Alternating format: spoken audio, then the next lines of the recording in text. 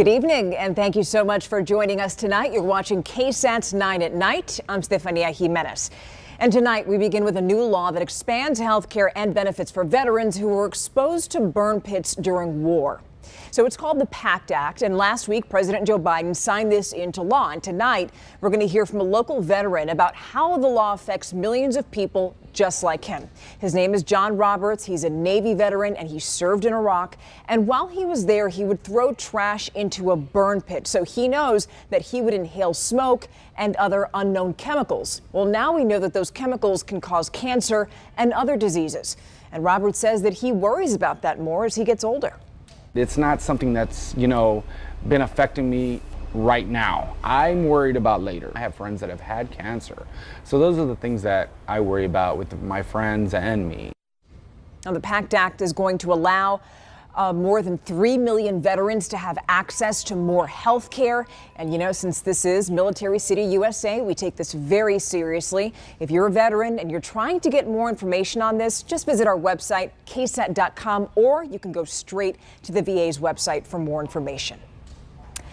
It helps the most vulnerable people in San Antonio, and now the city's homeless street outreach team needs help too. The team is scrambling to keep workers, and that's challenging because they're the ones who help homeless people get stable and find things like housing and food.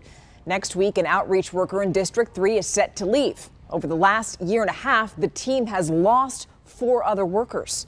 Knowing this field and knowing that it's a new program, I'm not concerned at the moment. We are listening to this team about their challenges. They all really care about the work a lot, very deeply, and so that's a good thing. So why is this happening? Well, some workers are worried about pay. We know that their positions pay at least $45,000 a year, but the city's budget proposal would actually boost that by at least 7%. In the meantime, the city says it's already selected people for 3 district vacancies and also extended offers. So we'll keep you posted on that. 70 years. That is the prison sentence for a San Antonio man convicted of brutally killing a woman in 2020. The jury took about an hour to decide Rafael Castillo's punishment. It's the same jury that convicted Castillo for murdering Nicole Perry yesterday. Castillo is going to be eligible for parole after serving 30 years. Another man also learned his fate today. Fernando Rojas is getting 50 years in prison after being convicted in the 2021 shooting deaths of 2 people. Those victims are Jonathan Fan and Serena Bain. They were killed in August of last year after they and a man named Joe Buch got into an argument with Rojas in southeast Bexar County. The Bexar County Sheriff's Office said the shooting was the result of a domestic dispute. Buch was shot in the head but survived.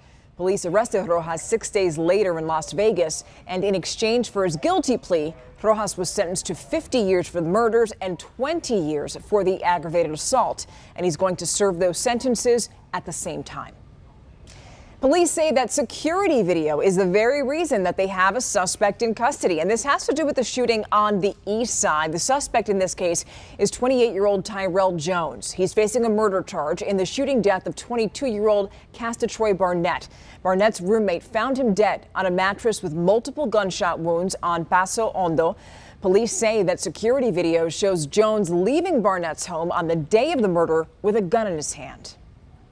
Now, switching gears, let's talk monkeypox now. We know that here in Bexar County, the number of cases of monkeypox still at 20, but over in Houston, a child under the age of 2 just tested presumptive positive for that virus. Now, Harris County Judge Lina Hidalgo says the child has a rash, but no other symptoms.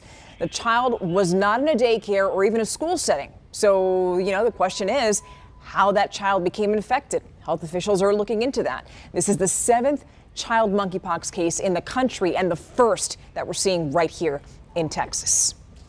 Back here at home, VIA riders need to know about this. The transportation system is modifying some of its services through the month. Now, some of those changes are to avoid construction areas like routes near UTSA. Other changes are aimed at cutting wait times like Route 524 from Texas Vista Medical Center to Palo Alto College. Now, VIA is also adding more bus times to Route 651 in the Deco District and Castle Hills, and a new VIA Link Zone and express bus service to the San Antonio International Airport. I know what I just said was a lot. There are a lot of changes in the works, but you know what? We have them listed for you. Just go to our website, KSAT.com. Now let's get you ready for Friday Eve. Here's meteorologist Adam Caskey with your forecast. Rain chances are back in the picture tomorrow once we get into the afternoon. We'll have a lot of sunshine through the noon hour, and then later on, say 4 or 5 o'clock, we'll start to see some widely separated activity starting in the hill country, then pushing southward. Best chances are along and north of Highway 90. As for temperatures, 78 at 7 o'clock, by noon sunny and 92. Then a high of 98. Here's another way to look at the rain chances tomorrow. Locally, about 40%. You get up into Kerr County, Kendall, Comal County, and even in northern Guadalupe County, about a 60% chance. But farther south of San Antonio, I don't even think you'll see a drop. A few isolated showers then on Friday, 30% chance, mid-90s on Friday. Saturday, sunny and 97. Sunday, 96, the off chance of a few showers. There is some hope for next week. Right now we have it at 30% with the potential of really raising those odds. So check back in for updates. Let's keep our fingers crossed. In just one day, we should hear whether a judge decided to unseal the affidavit regarding the FBI search at Mar-a-Lago. Tomorrow, the same judge who authorized the search warrant is going to make that decision. Former President Donald Trump says that he wants the affidavit to be unsealed.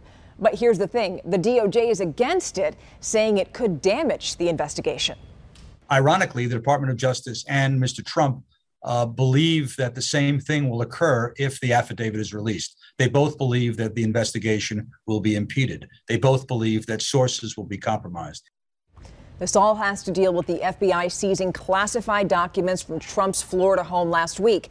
Since then, ABC News has reported that the FBI has interviewed former White House counsel Pat Cipollone and his deputy about the storing of those documents. General Motors now recalling hundreds of thousands of vehicles because of seatbelt issues. So this recall applies to 2021 to 2022 Cadillac Escalades, Chevrolet Suburbans, Tahoes, and GMC Yukons. Now, the car maker hasn't reported any accidents or any injuries from this particular seatbelt issue, but the National Highway Transportation Safety Administration says the seatbelts in the third row could have a problem with the buckles. This recall affects more than 485,000 vehicles. And we want you to stick around because tonight on the Night Beat, we're going to talk about something that we're all familiar with, and that is the need for affordable housing in San Antonio. And you know where that's really obvious? At Haven for Hope. That nonprofit shelter is over capacity. And tonight we're going to tell you what's being done to provide more housing opportunities.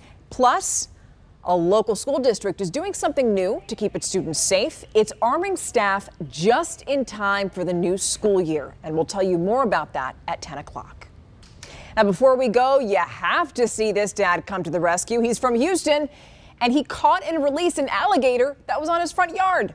True story. Now, he says his daughter told him about the wild animal, but he didn't believe her because he thought she was just trying to get out of going back to school on the first day. But it wasn't long before he realized it was real. So right away, he threw a towel over its eyes to calm it down. He says it's something that he saw on TV, and then he put his knee into the gator's belly and then put it on its back. It's something that he learned as a jiu-jitsu champion and MMA fighter, as we all are, right? Now, instead of waiting for wild animal control to come in, he actually used his truck to release the gator into a nearby creek, and we are so happy to tell you tonight that no animals or people were hurt in the process. Still scary stuff. I don't think I'd remember any of his advice if I were to see an alligator in front of my home. Just saying, I'd probably run in and cry. I'd definitely call animal control. All right. Well, thank you so much for joining us tonight. We loved having your company. Have a wonderful night. And remember that KSAT's 9 at Night returns tomorrow. Stay cool.